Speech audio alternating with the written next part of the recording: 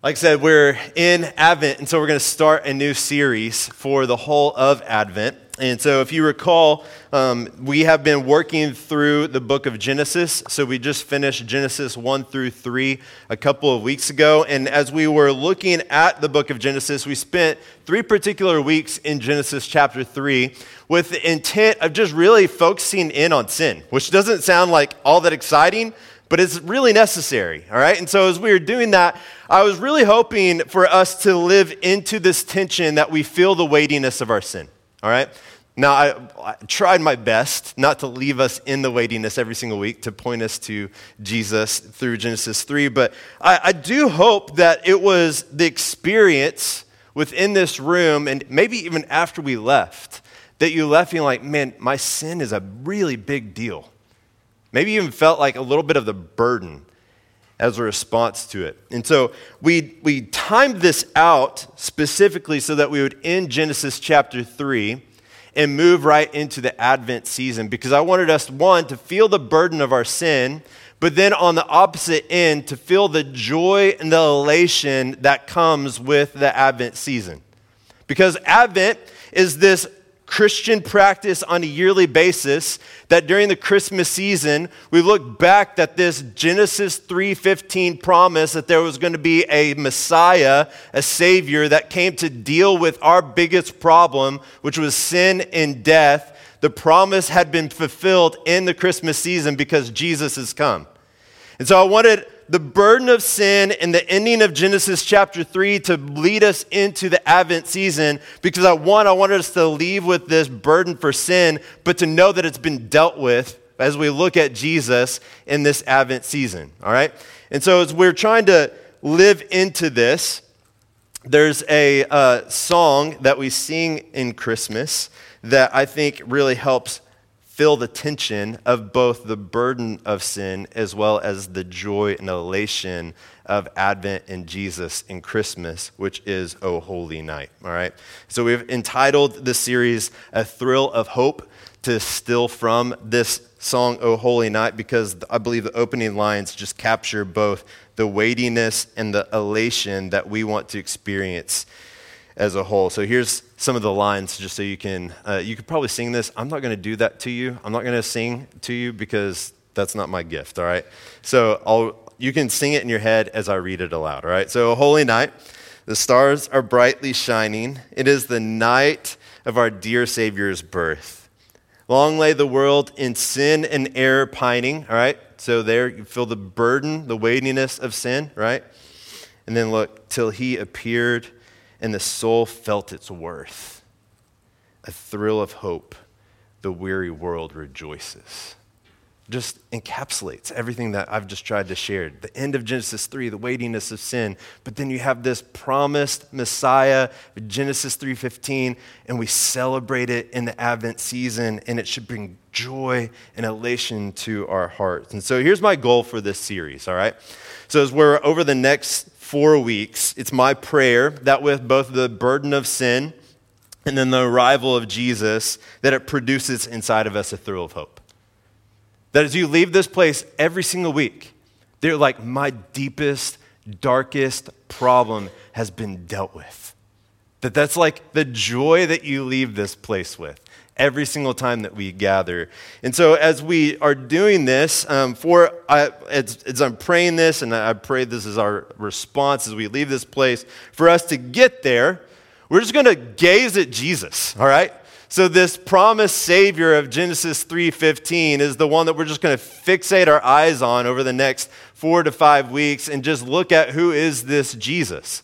So Genesis 3:15 gives us this promise. It says this, I'll put hostility between you and the woman. This is Jesus, or this is God speaking to Satan, the serpent in the garden after the fall. I'll put hostility between you and the woman, and between your offspring and her offspring. He will strike your head, and you will strike his heel. Ultimately showing that there's going to be this struggle between evil and humanity in this world, that sin and Satan are going to have this effect on us, but there's this one that's coming from Adam and Eve that is going to put our deepest, darkest problems to sleep, and that is through Jesus. And so here's what I want us to see over the next 4 to 5 weeks.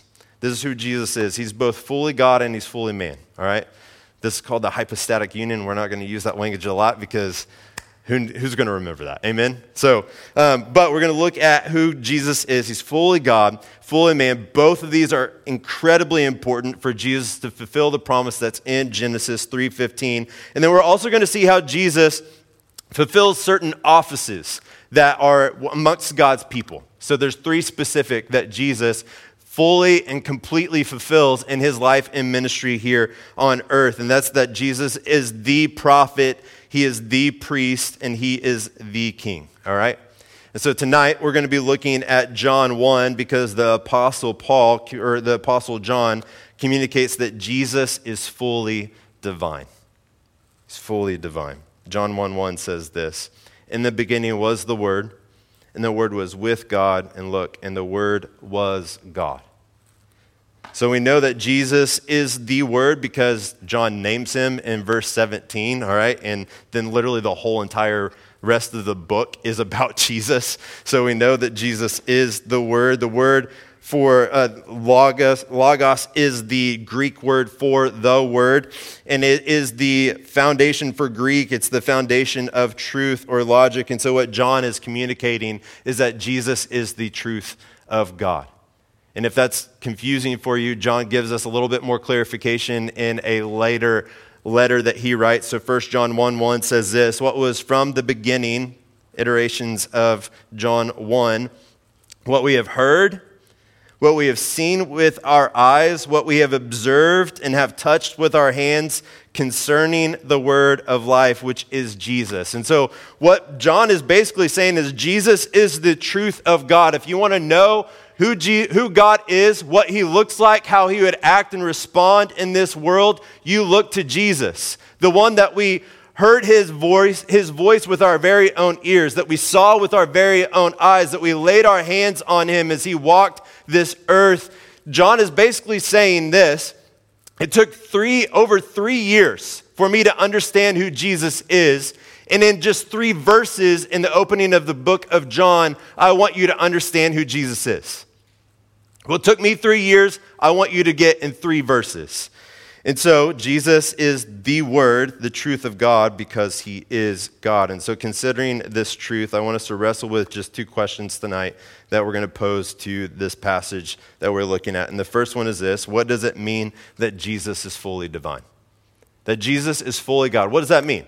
Because there's other belief sets that would claim that Jesus is divine, but the ends of that are much different from what we would claim about this Jesus who is fully God. And so I think John is just really clear what he means when he calls Jesus fully God. And I want us to wrestle. I want us to know what that exactly means. And then secondly, in response to that, I want us to ask the question, why is it important for us?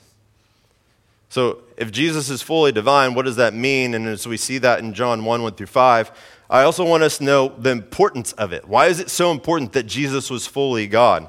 Because the extent of Jesus' divinity has massive implications for our sin, our salvation, and our eternity that we potentially have with God, all right? So the first question, what does it mean that Jesus is fully God, is what I want us to look at. And we're going to look at this through verses 1-4. And so John identifies 3 aspects about Jesus' divinity in the opening of his gospel. And so I just want us to identify what these are, spend some time wrestling with it, and then we'll come to a major conclusion at the very end, all right? So verse 1 and 2 says this: "In the beginning was the Word, and the Word was with God, and the Word was God. He was with God in the beginning." So that Jesus is fully God means this: that he is eternal. Jesus is eternal. John is playing off the words here of Genesis 1:1, all right? So we talked about this at the very opening of the book of Genesis. Genesis 1:1 is one of those just premier opening lines to a book that almost any person could iterate off of their lips because it's such a memorable opening. Genesis 1:1 says, "In the beginning, God created the heavens and the earth." And so you see John, in the beginning was the Word, and the Word was with God, and the Word was God, and he was with God in the beginning. Just really close similarities for both of them. And so What John is trying to say is that before matter and time existed, Jesus was. There's never a point in time that Jesus did not exist, right? So others have said it like this, that Jesus is pre-existent. So Jesus predates all else because before anything else existed, Jesus was. Now, we've already seen how John gives evidence to this in his letter later, that his ears have heard Jesus, his eyes have seen Jesus, his hands have laid touch on Jesus. But it's not just John that proclaims this about Jesus throughout the rest of the Bible. One of the best indicators of this we see in the book of Jude. It's a little small letter that Jude wrote. Jude is the brother of Jesus. Jude 1:25 says this, to the only God our Savior, through Jesus Christ our Lord, be glory, majesty, power, and authority. Look at this, before all time, now and forever. Amen. All right, so Jude, being Jesus' brother, has a close look at Jesus' life, right? Like if you grow up in a home with siblings, they get to see what you look like behind closed doors, all right? So Cherish and I started dating. Cherish, my wife, we started dating whenever I was 16, she was 15. So she kind of grew up around my house a lot. She knows my brother really well from a very young age. And in dating, you try to put your best foot forward, right? Like you're trying to put yourself as an attractive person, as a successful person, as a likable person. Like you're trying to put your best foot forward. As Cherish is around my family and she gets to know my little brother, she can kind of like look at Chris, who's my brother, and be like, is this guy legit, right? Like you've slept in the same bed with this guy. Like does he smell bad? Like, what does he look like whenever he's not like cleaned up? Is he really as successful as he says? Is he good at all these things that he says that he really is? He treats me really nice. Like, what does he treat you like, right? You've been behind closed doors with him. And so my brother would say, no, everything that Josh has been doing, he's not this guy. And so get out of the relationship. But for some reason, she stuck around. But Jude would look at us as the brother of Jesus and say, everything checks out with Jesus. Everything that he has proclaimed during his life and ministry holds true, including his eternality. Everything that Jesus proclaimed about himself, Jude is saying, I have his back, and I've seen him behind closed doors. I've seen what his life is like. I've seen everything about his life. I've seen what it looks like for him to grow up, how he interacts with my parents, how he is as a friend, how he is as an older brother. I know what it's like. And everything checks out, including his eternality. So John is putting forth before us. He's relating in Genesis. He's gone, like you see other proof about this with Jesus throughout the rest of the New Testament. Jesus is eternal. There's never a point in time that he did not exist. He is an eternal God. But that's not where John stops. He keeps going. You see this in verse 3. He says this, all things were created through him, and apart from him, not one thing was created that has been created. So not only is Jesus as fully God, meaning that Jesus is eternal, it also is stating forth that Jesus is the creator, all right? So if John 1 verses 1 and 2 are relating to Genesis 1:1, that in the beginning that Jesus is eternal, then this verse 3 is also relating to verse 3 in Genesis chapter 1, where God begins to speak. And God begins to speak, and then things start happening. Light comes into existence. The heavens and the earth are separated. Like all these different things begin to take place. That's because Jesus is the Word. The Father speaks and then Jesus acts. So what John is saying here is that not only is Jesus the Word of God, he's also the second person of the Trinity, and he is the creator of everything that we can lay our hands on. All the things that we can touch, all the things that we experience in this world, Jesus is its creator. That's what John is saying here to us. Now, other belief sets, like I said, claim that Jesus can be fully God, but they also claim that he is a created being, all right? So take, for instance, the Jehovah's Witness faith. They claim that Jesus is God, but that he was the first created one. So God creates Jesus, and then through Jesus, Jesus creates all of creation. But John and the Bible says emphatically no, because we see that in verse 3 here. It says this, all things were created through him. You can't claim all things are created if Jesus is the first creation. John continues, apart from Jesus, not one thing was created that has been created.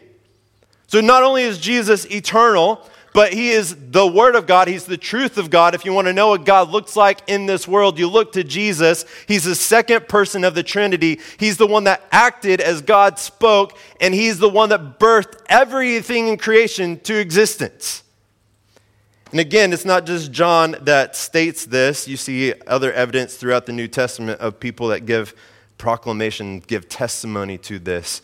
One of the best ones that you get, it gives just further depth, more of a robust description to this, is Colossians 1, verses 16 through 17, which says this, for everything was created by him, speaking of Jesus.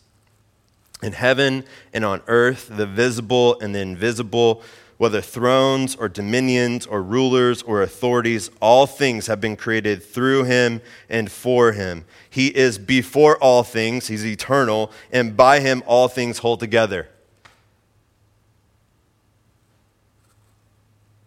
Just massive, right?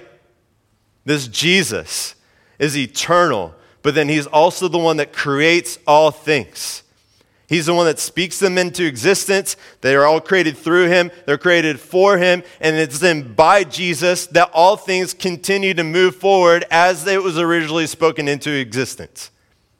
Just incredible power. He is the creator of all things. If that's not enough for you, then you can even look at the life and ministry of Jesus, which are these people that saw Jesus' life and ministry, and then they're sharing these stories about the things that they witnessed as they're with Jesus. And so Mark 4 puts it like this, that the creation itself even testifies that Jesus is the creator. All right? So Mark 4, what happens? Jesus is out on a boat with his disciples. He's asleep at the head as the storm comes in. The disciples are going frantic. They are scared to death. They're afraid they're about to lose their life. Jesus is asleep. And so they go and they wake him up. Aren't you worried that we're about to die? Why are you just sleeping? And so what happens? Mark 4:39 says this, he got up, he rebuked the wind and said to the sea, silence and be still. And then look, the wind ceased, and there was great calm. Creation obeys the voice of its creator. And then Mark 4:41 says this, they were terrified and asked each other, who is this, that even the wind and the waves obey him? So look, Jesus is eternal. He's fully God. He's eternal. There's never a point that he didn't exist. He's also creator. He's the one that spoke everything into existence. The rest of the New Testament gives witness to this. Even creation itself gives witness to this. But then John continues on and he says this, that Jesus as fully God is also the source of life, which you see in verse 4. In him was life, and that life was the light of men. Now, life and light always go hand in hand, all right? So, photosynthesis, right?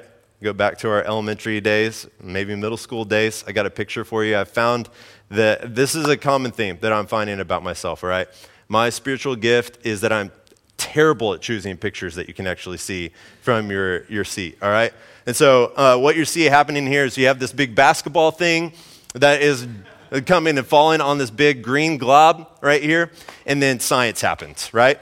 And so what is actually happening is that's supposed to be the sun, right? And so the light energy is then received by the plant, turned into chemical energy that then allows it to do the thing that it does to produce life in this world. Photosynthesis is like the basic definition. Green plants and other organisms convert light energy into chemical energy that fuel the organism's activity, all right? And so since Jesus is creator, he's obviously the means by which the source of physical life comes into existence, as the creator of this world spoke life into existence, spoke this world into existence. But John is speaking of more than that here. He's speaking of spiritual life as well. Jesus is the one that spoke all of this world into existence, but even beyond that, he's also the source of spiritual life, all right? So you see this theme, this contrast throughout the Gospel of John of light versus darkness, all right? So darkness in the book of John, as well as the Bible, is evil and death, and then light is life and truth, all right? And so one of the best depictions of this in the Gospel of John is that Jesus is light and life is in chapter 8, verse 12. Jesus spoke to them again. He said this, "I am the light of the world. Anyone who follows me will never walk in the darkness. They will not continue in evil. They will not continue in death, but will have the light of life," meaning that they will have the truth of God and they will have eternal life because they have placed their faith in Jesus. And so look, the source of life is of not just physical life, but spiritual life is Jesus.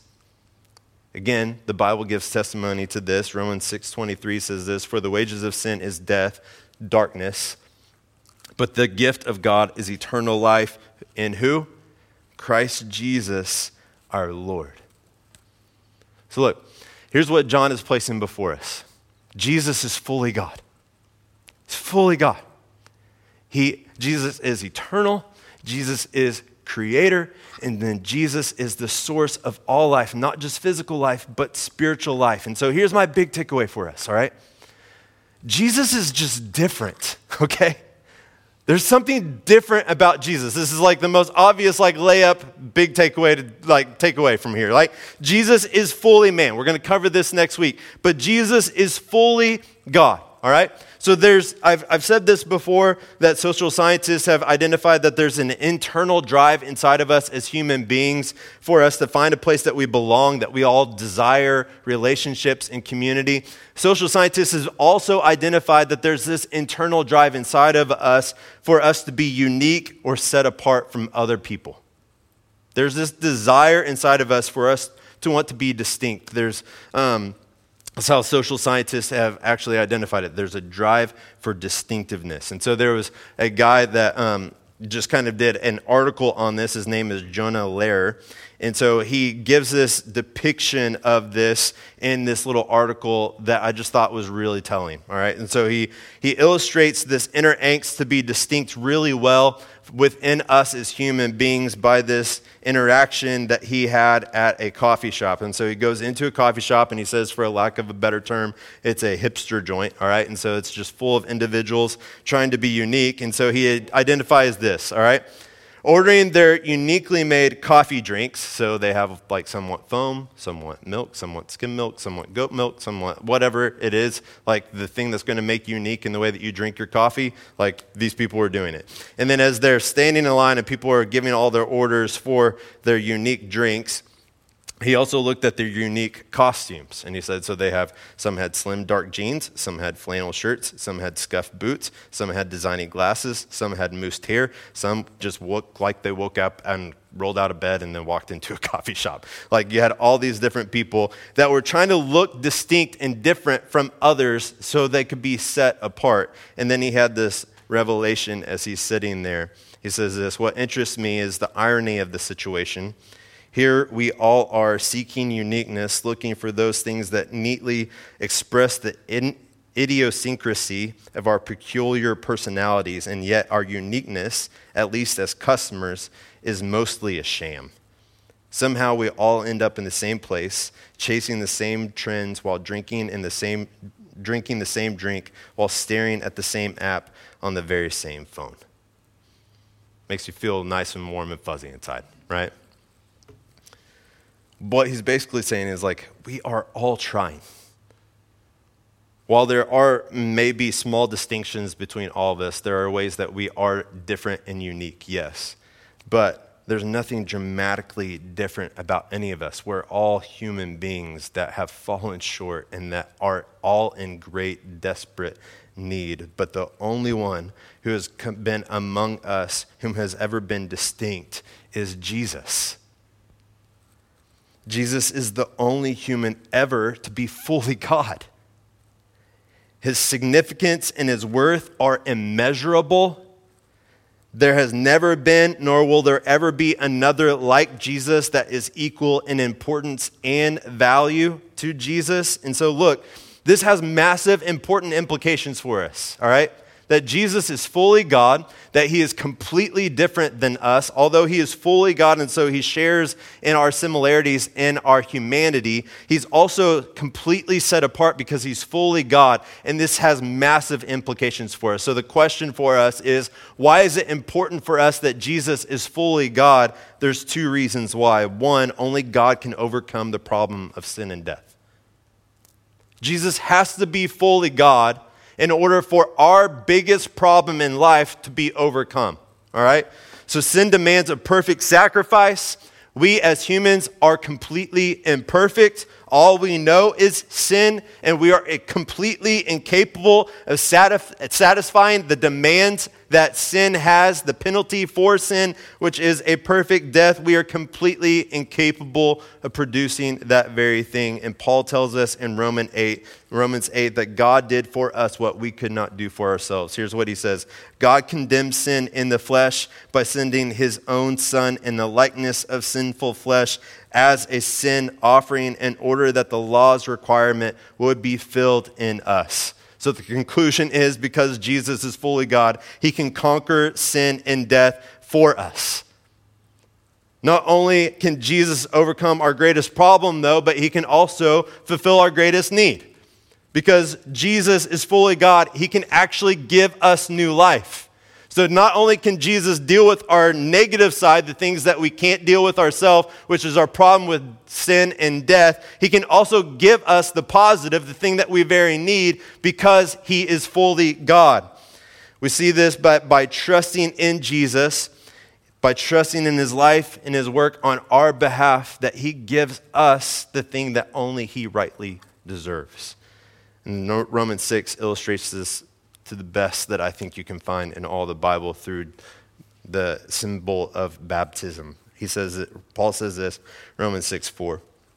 Therefore we are buried with him by baptism into death, literally uniting ourselves with Jesus in the sacrifice that happened on the cross, in order that just as Christ was raised from the dead by the glory of the Father, so we too may walk in newness of life. So look, because Jesus is fully God, he can lay down his life for you. Because Jesus is God, he can be the perfect sacrifice that none of us can provide for ourselves, that sin deserves. But on the flip side, because Jesus is fully God, sin and death and the grave cannot contain him.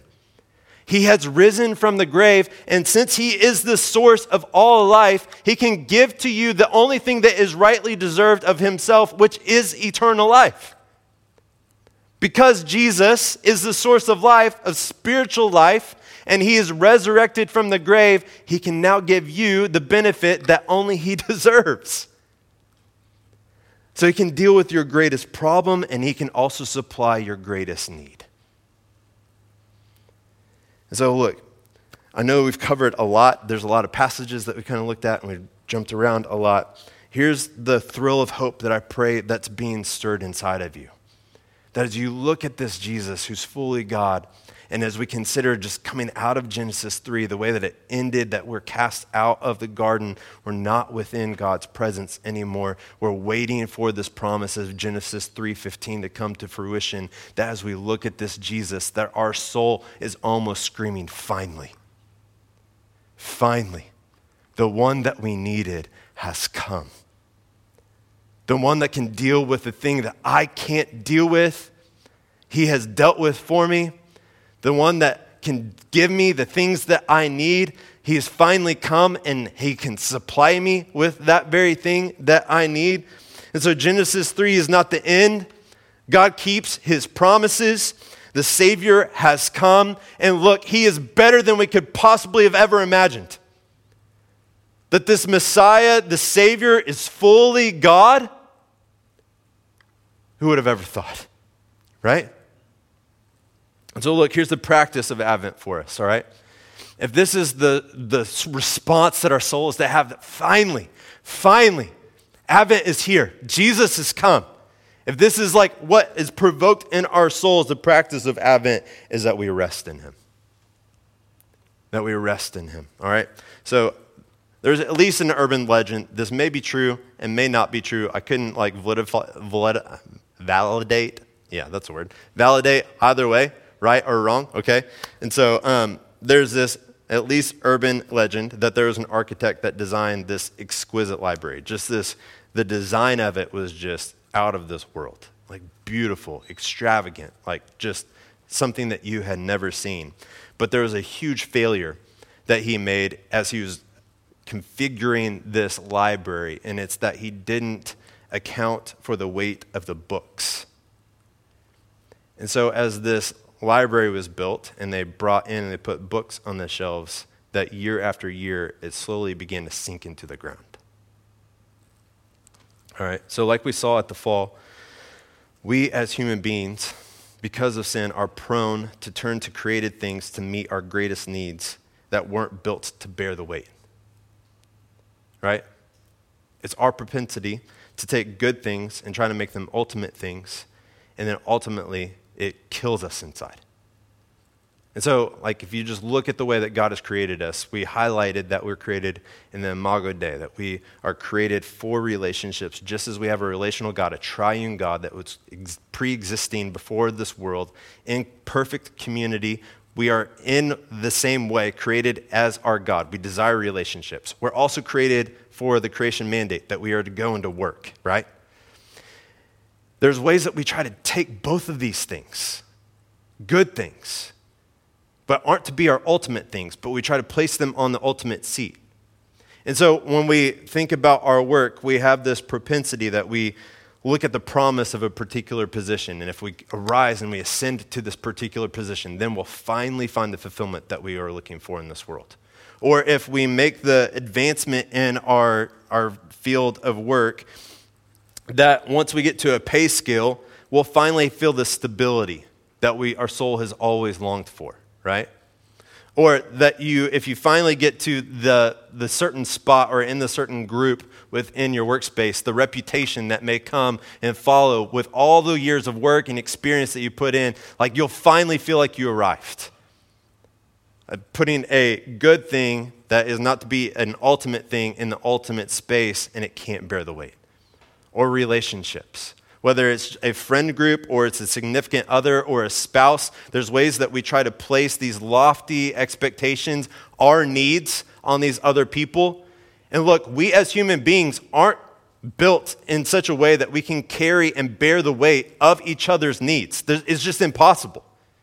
Like that's why when you step into marriage, the high lofty expectations that you had are oftentimes come crashing down because you're like, oh, I live in a house with another sinful human being. They can't bear the load of the expectations and my particular needs, and so they fail me, or I fail them because I try to place all these big expectations on them, and the promise of marriage doesn't seem to actually pay off the way that I thought it would. People and vocation weren't built to bear the weight of our needs, but look, we need something that is big enough to handle our needs, and in Jesus, you found the one who is big enough to bear the weight of all your needs. He's dealt with your greatest problem, and he can also he can supply you with your greatest need in this life. And so look, he's big enough, he's different enough, he's distinct enough because he's fully God. So look, the conclusion is Jesus can bear your load. And since Jesus can bear your load, the practice of Advent is you can rest in him. This promise of Genesis 3:15, it's been fulfilled. You don't have to go looking anymore. Advent's here. Jesus has come. He's done everything for you that you needed, and you don't have to look for the one to come anymore. And the promise of Advent for us in this stage is that Jesus is coming back. And so we can wait expectantly for this Jesus. And so look, the practice for us is that we should go marinate in Matthew 11:28, where Jesus says this, "Come to me, all you who are weary and burdened, and I will give you rest. Take up my yoke and learn from me, because I am lowly and humble in heart, and you will find rest for your souls, for my yoke is easy and my burden is light." This is the hope of Advent, because Jesus is fully God. He's fulfilled Genesis 3:15, the one that God promised so long ago. It's been fulfilled. And so look, you can rest. You can rest. You can sit and you can come to Jesus. And while the other places that you try to place your lofty needs on are crushed because they weren't built to bear the weight, Jesus is built to sustain the weight. You can come to him time and time again. He doesn't get done with you. He's not tired of you. He's not overdone with you. You are not a nuisance to him. You can continue to come to him, and he is willing and he's ready to bear your needs and supply you with everything that you need, so you can come and rest. So look, do you need to step into that? Maybe for the first time. Maybe you're here and it's like, I've heard of this Jesus. I've been in and out of church my whole life, but I've never actually given my life to this Jesus. I've never just expressly stated within my own heart that I trust him for everything that I need. That this Jesus was able to do for me what I could not do for myself, which is pay the penalty of sin, but then also he can supply me with the very thing that I need, which is eternal life, a renewed relationship with God, that he is the way, the truth, and the life, as John says throughout the rest of his gospel, that I can come to this Jesus and he can give me everything that my soul has been so angsty for since I literally stepped into this world and I experienced sin and the brokenness that is in this world. Jesus can actually deal with all of that. Maybe for you, it's like stepping into this for the very first time. For the rest of us, some of us, it's like, man, I feel just still the crushing weight of the rest of this world. Look, Jesus is the supply of your life. You keep coming back to him. It's not this like I stepped into this Christianity thing through Jesus, and then it's like this steroid shot, and now I just get to try to go do the best that I can in this world. No. God supplies you with a different way of life now. You get to walk with God here in this world. Since Jesus is fully God, it means we get his full presence when we place our faith in him. The Holy Spirit comes and he lives inside of us. And so we get to walk and we get to live, and the resurrecting power that raised Jesus back to this life, the source of life, rests inside of you. So don't function apart from it, but lean into it, live into it. Like Jesus prayed. This man who is fully God, he prayed. The second person of the Trinity, the Word of God, the truth of God. Look, he prayed. He practiced going and getting away with his Father, experienced right relationship with him. This very God saw the necessity of prayer, and then look, we as Christians function as if we don't even need to pray. You have the source of life. Draw into him. You have the very words of God before you. Man, we should be soaking in the truth of his word, constantly running back to the scriptures, running to the truth so that our souls can marinate in the goodness of the gospel that is Jesus Christ. So maybe that's you. It's like, I need to stop functioning as if my life is still separate from God. I need to start functioning in the way that Jesus truly is my baptism, that I've been united with him in his death and his resurrection, and this source of life lives inside of me. Let's be a people that practice the thing of Advent, which is that we rest in him. Rest in him. You can come to him. And he will never fail you. He will never let you down. And he will always supply you what you need. All right? Let's pray.